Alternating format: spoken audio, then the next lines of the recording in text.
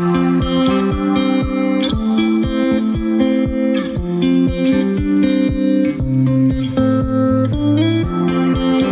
episode and every episode for the rest of 2022 are brought to you by Zwift. You don't need to live near proper training roads to be able to access the best training. Zwift has everything from high mountains to flat beach roads. You can find whatever terrain you're looking for on Zwift. Tons of different terrain from New York City to Paris, France. You can ride the Champs-Elysees just like the women did today. Thank you so much to Zwift for sponsoring this episode and for sponsoring the Tour de France Femme avec Zwift. All right, 5K to go. Lauren and I decided that we would live record our reactions to the final 5 kilometers because this is a huge deal. We've seen the La Course by the Tour de France on the Champs-Elysees, but this finish right now, them finishing ahead of the inaugural Tour de France Femme avec Zwift, the first Tour de France for women that will be seen live around the world, is a really big deal. So we figured we would hop on here and record from the get-go. We also have Kit Nicholson here from Cycling Tips. She's our weekend editor / like the new Dane, but she's having technical issues, so we'll see if she joins us. There we go. Hello. Hello. The sound was coming through this. No idea.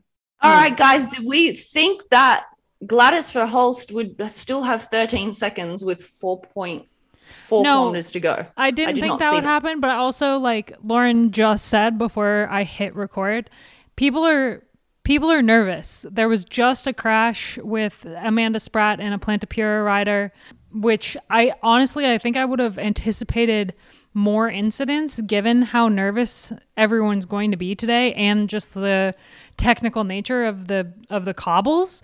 But that's good. We don't want any crashes. We want it to be like a smooth run into the line. It's 3.6K to go. Should we make picks really quick or no? Yeah, I just want to say quickly, Voss looked incredible in the first intermediate sprint. It looks like she sat out the second one, but her turn of speed was amazing. Wiebes just sat on her wheel, was probably just testing the legs out there, didn't get out of the saddle. So I'm just going to go for Voss because I love her and everyone is picking Wiebes. I'm with you. I love Voss, but I'm going to go for Balsamo, who completely sat out both of the sprints. Trek Segafredo didn't get involved in any of the intermediate sprints or the mountains classification, which went to Femke Marcus. And I love that she was so excited. Like she basically posted up. Oh, it was great. I mean, it just shows how important this race is and how, like, I was talking to Matt Deneve, who's on the ground, and he was like, if you see any stories that we should write, like, you're watching the race. And I told him he should write something about what all of these solo riders off the front from pro teams, what it means to be getting the publicity, the coverage that they'll be getting with this race and on the Champs. Kit, who's your pick? Well, I guess I can't pick somebody who's already been picked. You can if you want. You gotta pick the favorite, Kit.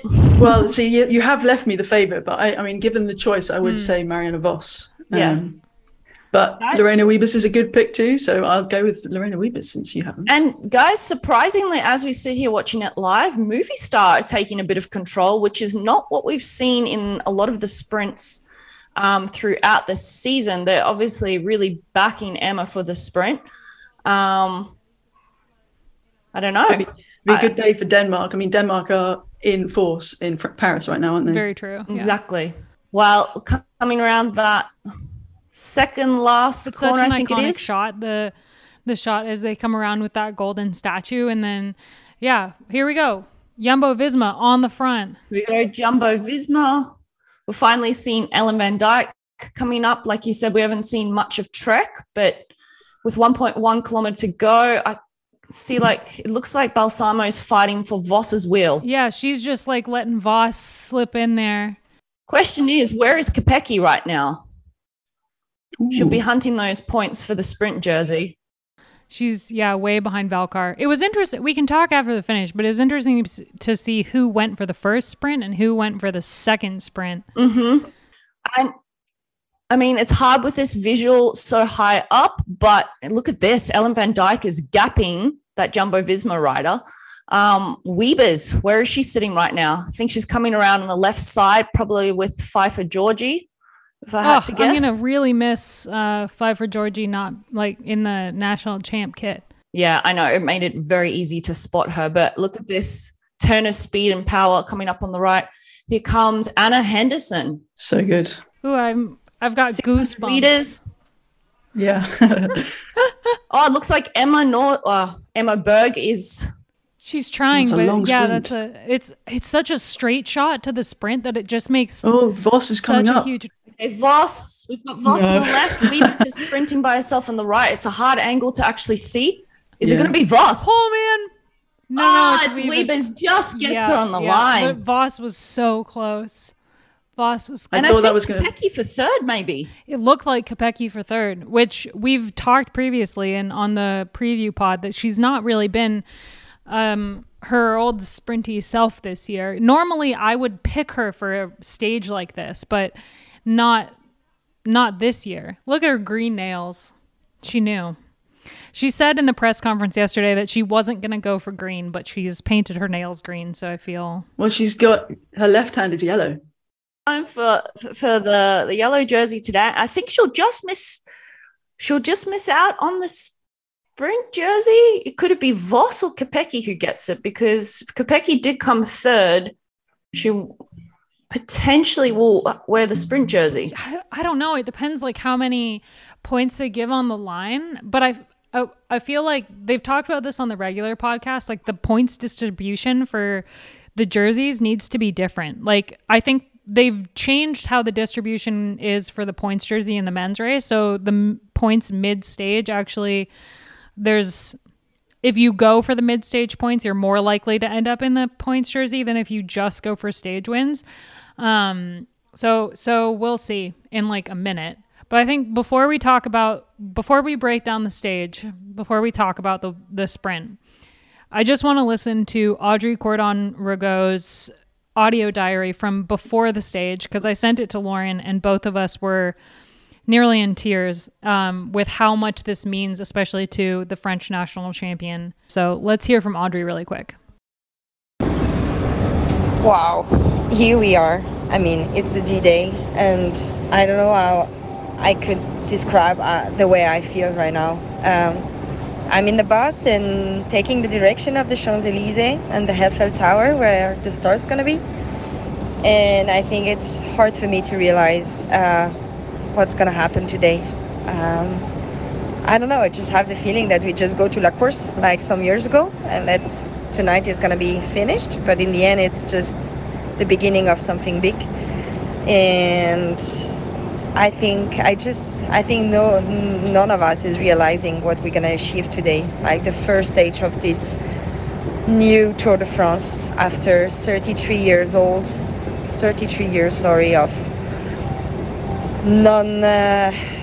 non-existence and just people who didn't know anything about us. And then finally we are in the front of the screen. And we're gonna show who we are and what we are able to do. And I don't know, to me it feels really unreal. And I can't wait. I'm gonna be first line today and with my national jersey next to big champions, next to all the people who've been working really hard for this to happen. And here we go. And once the gun is gonna be when the start is gonna be on, I think I'm gonna forget about all those things. You know, it's really strange how I can be like just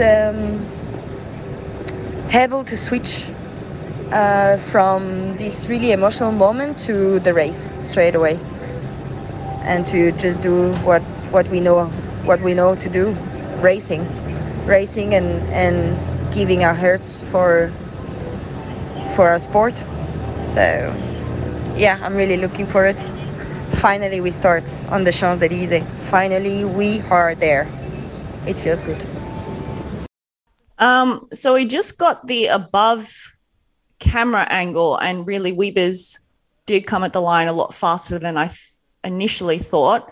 And she had a bike length on Vos, which is still, I think, the closest anyone has gotten to Wiebes in a while. It is, for sure. I mean, she gets multiple bike lengths on people usually. So Vos came into this race in perfect form, and I think this will be a blow to her, but she can take the jersey tomorrow. I think she's got a smile on her face. Yeah.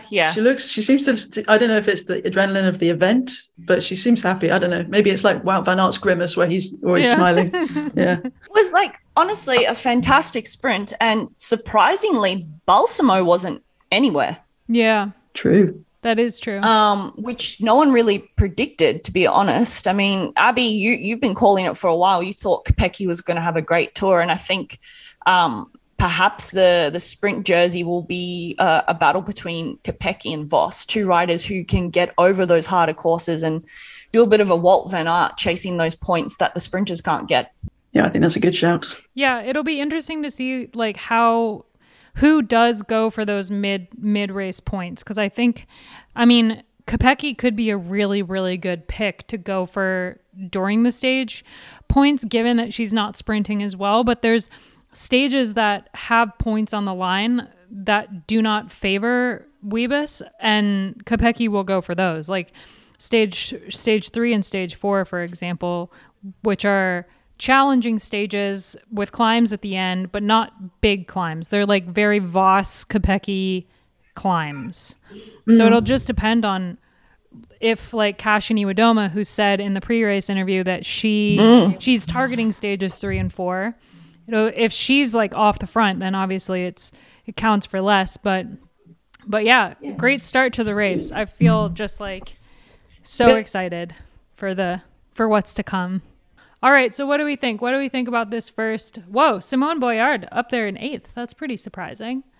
And Barbieri in 4th. Yeah, interesting. Great result for that team. Balsamo, what was it, 7th? Yeah. She must have just really lost positioning going into the finish. I mean, it's hard to overstate how important this specific finish is for the women. The men haven't finished yet, but the crowds in Paris are huge, and this is like a pretty amazing start to what's going to be an iconic, potentially sport-changing week in women's cycling this week. Kit, Lauren and I have done our preview of the race, and we've talked about the stages and everything, but this is your first time on Freewheeling. Welcome. Hello. Yes. Yeah, welcome, Kit. Nice to meet you. Yes, you too, Lauren. What do you think? What's your thoughts ahead of the Tour de France Femme, besides just like exhaustion because you've been covering the men's race for the last 3 weeks? Yeah. I mean, I will admit that I haven't looked ahead as much as I might have wanted to at this point, because this tour has been mental. But yeah, I mean, it's what's really interesting about it is I think it'll be really exciting to see how the various teams play it. And in the women's peloton, you've got some, impressive and incredible lineups for the likes of SD Works and Trek Segafredo. You've got other teams that are going for stages, so it's going to be a really multi-layered race. And of course, the event of it is just going to make it all the more exciting. And there's going to be all that emotion that comes with that too. So I'm looking forward to watching more of the racing from my sofa this time and enjoying it probably more than the men's race. Your closet. Yeah, my airless closet. Should we talk a little bit about the mid-race points? Because I'm looking at the results right now. So Lorena is in the points jersey by 10 points over Kopecky. Okay. And obviously in the GC lead by 4 seconds with the bonus seconds on the line. But we did see in the mid, there was 2 sprint points up throughout the stage. And the first one, we saw kind of the heavy hitters, the women that we predicted will be going for those points throughout the entire race. It was Lorena Wiebes versus Vos, and Vos took the points on the line. And then the second sprint point was between Kopecky and a couple other riders. Obviously, Balsamo didn't go for any of them. So it was interesting to see that, because obviously the second sprint point is closer to the finish. So Vos and Wiebes sat that one out, made sure that they were super fresh for the finish. But we got a preview of how the sprint jersey is going to play out. And it'll be easy. It'll be interesting to see if Wiebes does go for it after she's in it now. Looking ahead to tomorrow, it's another sprint stage, basically a pretty flat stage with a bonus sprint up for grabs relatively close to the finish, but an uphill kick to the line. It's the final kilometer is uphill. It's 1 kilometer uphill, 5%. So it's not a hugely significant climb, but it suits Kopecky and Vos more than it suits Wiebes. Yeah, I'd agree with you on that one. I guess when we were previewing this race, we have spoken about how Wiebes does have that potential. And the Champs-Élysées sprint, as we said a few days ago, is a difficult sprint and people often underestimate it, but it is a really dragging, hard 400 meters or something with cobbles. So I don't underestimate Wiebes, but I think, like we saw today, the finishing gap between these potential riders will be closer, and I wouldn't doubt seeing Balsamo up there for the win, considering today didn't go the way they probably planned. Sounds like a finish rather like the World Championships. Mm-hmm. Definitely true. Which obviously, yeah. Yeah. And Kopecky will be in the sprint jersey tomorrow in terms of like picking people out, because she's second in the points classification. Surely SD Worx will be really looking for some results of this race, given that they had a relatively disappointing Giro, minus our favorite, Niamh Fisher Black. And yeah, Femke Marcus, the sister of Rihanna Marcus, who's on Jumbo-Visma. Femke rides for Park-Hotels Valkenburg, so it's a pro team. It's not a World Tour team, but it's a team that's been around for a really long time and just churns out top talent. I mean, Lorena Wiebes was on the team for a while and got some pretty good results there. She took the only QOM sprint of the day, and she'll be wearing the jersey all the way to stage 3. There's no mountain points up for grabs tomorrow. Oh, wow. I didn't realize that. That is a huge deal, hence the little fist pump. And something that we were talking about, and what Kit just mentioned before, is, you know, teams coming into this race all have different ambitions. There's only a few people who realistically are in contention for that yellow jersey at the end of the Tour de France. And even Kasia Niewiadoma, who some might have picked to go for the yellow jersey, she's targeting stage wins. She thought stage 3 and 4 actually suited her really well. So for these smaller teams like Park-Hotels, there's a couple of French teams, Le Col Wahoo, even a team like Cofidis, stage wins is, you know, mountain classification, the most combative rider. Those are the sort of goals they'll have going into these stages, like basically looking at them as 1-day races, 8 one-day races. Yeah, and we saw a bunch of those small teams off the front today. Like pretty much everyone who was trying to get away. I mean, to be honest, it's more of a show being off the front on the Champs than it is any kind of tactical anything. But it's a show that gets you a lot of eyeballs and gets your sponsors a lot of airtime. So we saw a lot of human-powered health off the front, which we spoke in the preview about how they obviously made the step up to World Tour for this race. So their team management is going to be really encouraging them to do everything they can to get on TV. And it's the same with Uno X, who they almost took the mountain jersey. She went a little bit early. But yeah, these smaller teams that kind of have a point to prove, given that their sponsors have put in a lot of money for them to be at this race. I always like that about the Tour. speaking of the men's specifically, but you've got the small French teams who write the story of the whole stage until the last 10K.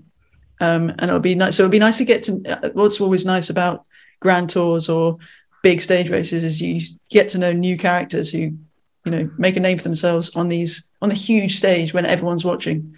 And that's what the French teams will do. Yeah, I think we're going to come out of these 8 days with a few more names on our radar than we have had throughout the year. And I think it's because of how big this race is and how everybody has prepped perfectly for this race. There isn't a single rider in this race who hasn't had the perfect buildup. Well, there probably is, but none that we know of, right? And so it's going to be a huge deal. Yeah, no one's at the Tour to prepare for something else. Exactly. Yeah, exactly. Yeah. I don't know. Maybe they're at the Tour to really hone themselves for the Tour of Scandinavia, which is one of our favorite races that's never happened, but we're excited. Well, if we think about it, not to diss the Tour of Scandinavia, but it is the format this year it's a new edition.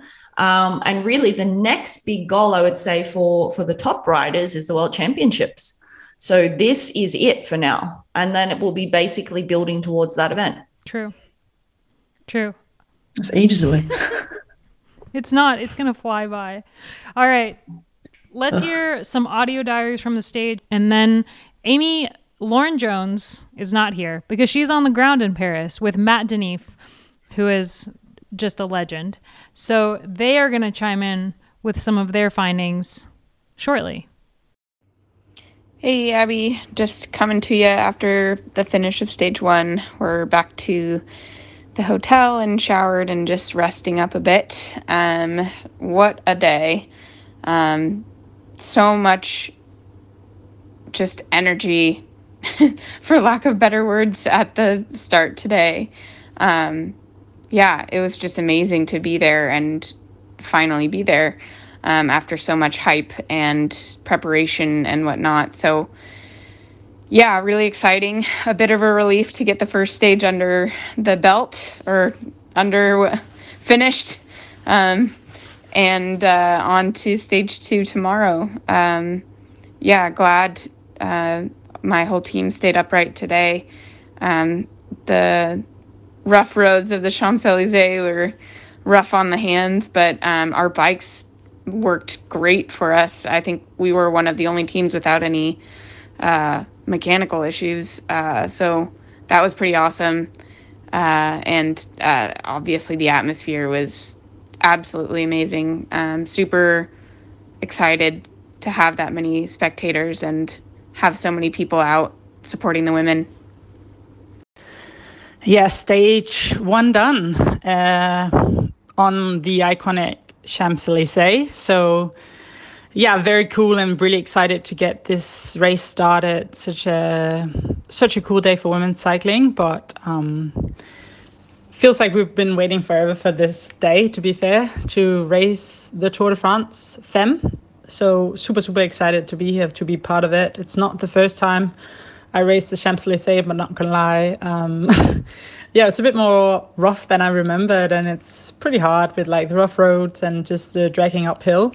But today I honestly just enjoyed it so much. It was super crazy with pretty much the entire place covered in red and white, happy Danish fans screaming mine, Cecilie Uttrup and Emma's name. I don't think I've ever heard my name screamed by 100 people at the same time. So I honestly just soaked it in, and I just really loved it. It was so special, really special day to be Danish in Paris. So yeah, stoked for the men. I'm just following it now. It's Danish sports history. But yeah, I'm pretty happy. The fans were also there to cheer us on. As we don't have any sprint or whatever, we knew sort of that we didn't really have a chance when it came down to a bunch sprint, but we thought it would still be cool to try and do something, maybe try and get ourselves on the podium in Paris and take a jersey. So our aim was actually to try and go for the polka dot. We got an daughter in a breakaway, which was our plan, but unfortunately she just missed out. But actually, yeah, another chance to snatch the jersey tomorrow and just to, I don't know, do something crazy, maybe to try and create some sort of success for us. So new day, new opportunity, and actually 7 more days of opportunities coming up, which is pretty exciting. We are back, and we are on the Champs-Élysées. We're standing on the cobblestones right now. The men's race just wrapped up, and I am with, the 2 folks that we're going to sort of hand you off to for the next week. Amy, set the scene for me. The vibes are immaculate. No, I'm quite addled right now because I'm extremely sweaty. It's been a very long, hot day. But yeah, it's pretty special to be here. I mean, the women's race feels like 100 years ago now. It does, yeah, hours. Thank you, Amy. I need a little bit more detail than that. Matt Denif, you are also going to be on the rest of the week, and we'll be providing all sorts of podcast insights plus written stuff and things like that. Make sure you check out cyclingtips.com, great website. Matt, can you continue to set the scene for me? What are we looking at? What does it feel like right now? It's twilight here on the Champs-Élysées in the middle of Paris. It's still warm. There's a lot of people heading towards the presentation stage now to see the winners of the men's race be crowned. A few hours ago we saw the women's race finish on the Champs-Élysées, and it's been a big warm day here in Paris, but a very exciting one. And as Amy said, the vibes were immaculate. Well, we didn't quite get to it right after the women's race because the men's race sort of tacked on shortly after. But that is what you two are here to talk about. So we really need to hit first and foremost on the biggest story of the day. Amy, you already got this one up on the site. Whose baby was that? Crucially, not Lorena Wiber's baby. It was her friend's baby. And apparently she made some sort of promise to this friend that if she won on the Champs-Élysées and got the yellow jersey, she'd take said baby onto the podium. So, is that a promise you would ever make? No, personally, if I was having that moment, I'd want it all to myself, but maybe that's just me. It seems like it was a strange thing, and in particular because then we sat in the press conference and people kept asking, what's up with your baby? And eventually Lorena had to be like, listen, this baby is 4 months old, and I just won a very large bike race. If you put 2 and 2 together here, you can probably figure out this ain't my child. Not to mention she was crushing it in the classics as well, so yeah. That would have been a very, Lizzie Deignan eat your heart out. It would, yeah. What else from today? I mean, it was super hot. We saw some heat exhaustion slash heat stroke right after the finish. Who went down? Who kind of collapsed? The Biscuit team, the orangey, one of the French Conti teams. I don't know. Saint-Michel Aubert. Saint-Michel, they used to actually sponsor the Tour de France, and they would give their little biscuits out. They give little biscuits out in the Tour press room. But I know nothing. I needed those biscuits. Nothing more about them. There were actually a few crashes. There was one about 5K from the finish as well that Amanda Spratt went down in, and she ended up losing some time, and that kind of derailed Bike Exchange's sprint plans as well. So there's a bit of a nervous stage actually. You could see the riders were quite tense, particularly early on. Is Spratt okay? She's fine. We spoke to her at the buses afterwards. She kind of landed mostly on another rider, she said. So she had had a bit of cushioning, but she kind of corked her buttocks as well, she said. So she's a bit sore, but she'll be fine tomorrow, she said. She what? Her what? She corked her buttocks. Corked. Okay. As in... I thought you said corked, and I was like, what is that? Forceful blow to the muscles. Landed on her ass, yeah. I can't wait for the Miss Aussie British translations happening over the next week. It's going to be good. I feel like I should be semi-initiated. I live with a Kiwi. Is that not halfway there? Yeah, almost the same. Is that insulting to them or you? Yeah. That's all right. We like to hate each other, but secretly we actually love each other. So. What else from today? I mean, it was always going to be at sprint stage. It's a Champs-Élysées stage, and this one started over at the Eiffel Tower, which is not that far from here, and finished here after a whole bunch of laps. So obviously not a whole lot of GC discussion to be had. Can we take anything else away from today? One of the coolest moments for me was Femke Marcus from Park Hotel Valkenburg posting up with the victory salute with about 20 Ks to go. So... Wait, what? So we're kind of looking down the Champs-Élysées here up towards the Arc de Triomphe, and it's a slight drag uphill, but the organisers of the race wanted to make sure that there was a QOM jersey handed out today, so someone was in polka dots. So even though it's not really a climb, they put a QOM point at the end of one of the laps there, and she got in the break and won the sprint to take that, so she gets the first polka dots. And that's actually pretty cool. Yeah, it was cool. So a big moment for her and for her team. You know, I spoke to her sports director afterwards, and he was saying that, you know, they've got to be realistic. They're not here to podium on a stage or anything. They've got to take what they can get. And, you know, winning the first polka dot jersey on the Champs-Elysees is a pretty big deal for the team. I think that's modest from that team as well, because, like, they're a small team, but they've, like, I mean, Lorena Wiebes came from that team. Demi Vollering came from that team. For sure. Like, they're a talent factory. So I think... Also, yeah, that climb was labelled a fourth category climb, which is an insult to all fourth category climbs. And it had double the amount of points on it than a normal fourth category as well. I'm looking up the hill right now. I feel like the top of it's about where my head is, so I think it gains about 6 feet. I think that's where we're at right now. It's pretty funny, but at the same time, it was a cool opportunity, and, you know, Park-Hottel-Valkenburg really went for it, so good on them. Good for them. Yeah. I'm just waving it. I am enjoying today's Champs even more than usual, because it is not just the end, because it is this transition where, well, you two are here. There's a sort of like whole overlap of sort of internal teams, right? Like, we've got a team leaving, a team showing up. Most of the teams do as well, if they have a men's and women's team. Like, I was just chatting with Love Island Jacob over at Trek, and Love Island Jacob is going home to catch up on Love Island. I can pass on the Love Island baton as a huge fan of Love Island. I can keep the listeners updated. As you probably should. I should say that, I'll reiterate that I've never seen the show, and so I have no context, but I feel like at some point I'll have to go watch some when I get home. Anyway, Love Island Jake is going home. You know, there's a new press officer coming in. There's this whole sort of transition happening today.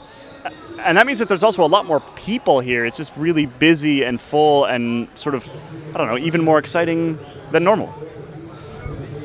I think initially when we saw La Course here in 2014 or whatever it was, the women's race really felt like this one-day curtain raiser for the men's race. And although it kind of was that tonight as well, happening a few hours before the men's race, there's this real sense that this is just the start of the women's race as well. You know, we head out east tomorrow and head towards the Vosges Mountains over the next week, and I'm really excited for the next 6 to 7 days of racing, and it's going to be really great. You got to pick up your rental car in the morning. Based on the look of everyone who's done 3 weeks of the men's race, petition that the women's race does not get that long. I agree, yeah. I'm cracked already. It's been hot. Wiebes said something about that in the press conference today, didn't she? Yeah, she was asked to be honest, like, stupid question that keeps getting asked about, you know, the men's race is 3 weeks, shouldn't the women's race be 3 weeks? And, like, anyone that knows anything about women's cycling in the context of this race and the context of the sport, like, is aware of the fact that, like, that's just not feasible at this moment. And to be honest, I'm not going to lie, 3 weeks is long. Like, after 2.5 weeks or even 2 weeks of a Grand Tour, I lose, like, focus. I'm busy. I'm watching Love Island, you know? Like, I don't need to watch any more of this. So I think the current length of this race is absolutely perfect, and it fits where the women's peloton is right now. It's a really good parcours, and it doesn't need to get any longer. And to be honest, I can't remember what she answered, but most of the peloton agree that it doesn't need to be longer than it currently is. Particularly in the first year as well, you know. It's only the first year of the event, 8 stages, got a really nice gradual build up into the harder stages, great parkour as you said, so yeah, I think it's perfect where it is.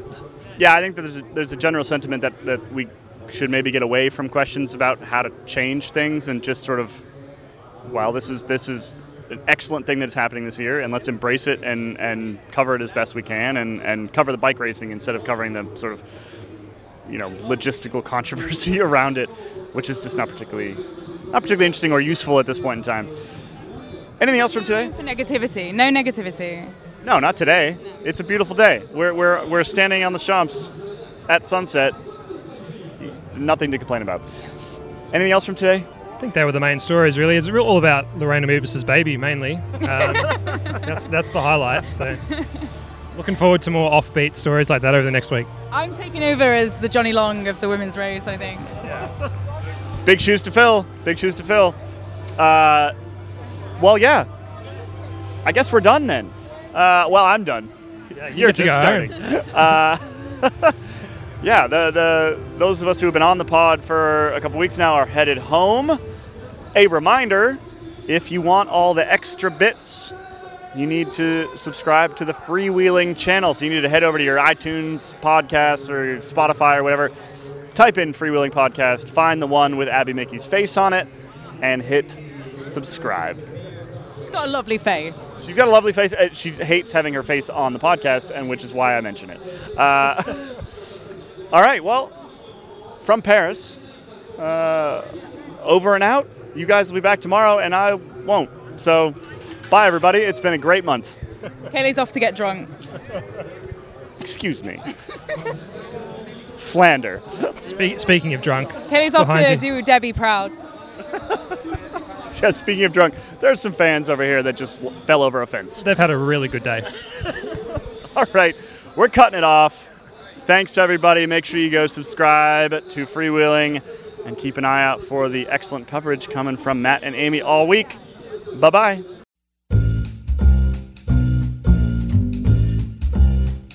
We start in Meaux, and that is the name giver of one of the most famous cheeses France has to offer, Brie de Meaux. Brie is sold around the world, but Brie de Meaux is nothing compared to the white triangle of factory-produced cheese you can probably buy at the supermarket wherever you live. Brie de Meaux is something else, and you know it the minute you open your fridge. Its smell is intense. Very intense. Brie de Meaux and Camembert are the best known of all the soft cheeses in France. This soft and mouldy cheese is made from unpasteurized cow's milk and owes its name to its city of origin, Meaux, about 50 kilometers from Paris, and that proximity to the capital played a big part in the cheese's popularity. Unlike the Camembert from Normandy, the Brie did not have to wait for the arrival of the railway to find its way into the lucrative Parisian market. You can recognize this Brie by its crust, which is thin and covered by a fluffy layer of white mold, marked here and there by some brown red dots and stripes. The dairy is soft, creamy, but firm and smooth. The finish of the stage is in Provins, a place that is on the UNESCO World Heritage Sites list. The historic walled city is an outstanding and authentic example of a medieval fair town in the Champagne, a region that became an important centre of exchange in the 11th century. It witnessed the rise of trading fairs, and that was the beginning of significant international trade in Europe. 2 centuries before, Provins already minted their own coins, showing its significance early on in history. The trade fairs, like the one in Provins, targeted merchants and traders from afar, and that required long-distance freight transport between the north and the south of Europe and with the Middle East. And this encouraged the development of activities such as banking and foreign exchange. The urban layout and the medieval dwellings that remain in Provins are a great example of an architectural ensemble built specially to fulfill these functions, because they include merchant houses, vaulted cellars and warehouses, outdoor spaces for trade and religious ensembles. The city is also known for its well-preserved defense system, which has been built for the protection of the fairs. King Philip IV visited Provins several times in the late 13th century, devastating the town with harsh taxes that ended its period of prosperity and caused residents to flee. The town was then besieged numerous times and changed hands frequently in the 14th through 16th centuries, and this political and economic instability reduced the importance of the city. Nowadays, Provins has around 12,000 inhabitants, and you can visit the ramparts with its 22 towers, and especially the Tour César, that's the most prominent one. Provins also has one of the oldest inns of the country. The Hostellerie de la Croix d'Or claims to be the oldest restaurant in France, founded in 1270, and you can still have dinner there. That is a lot of history on one place.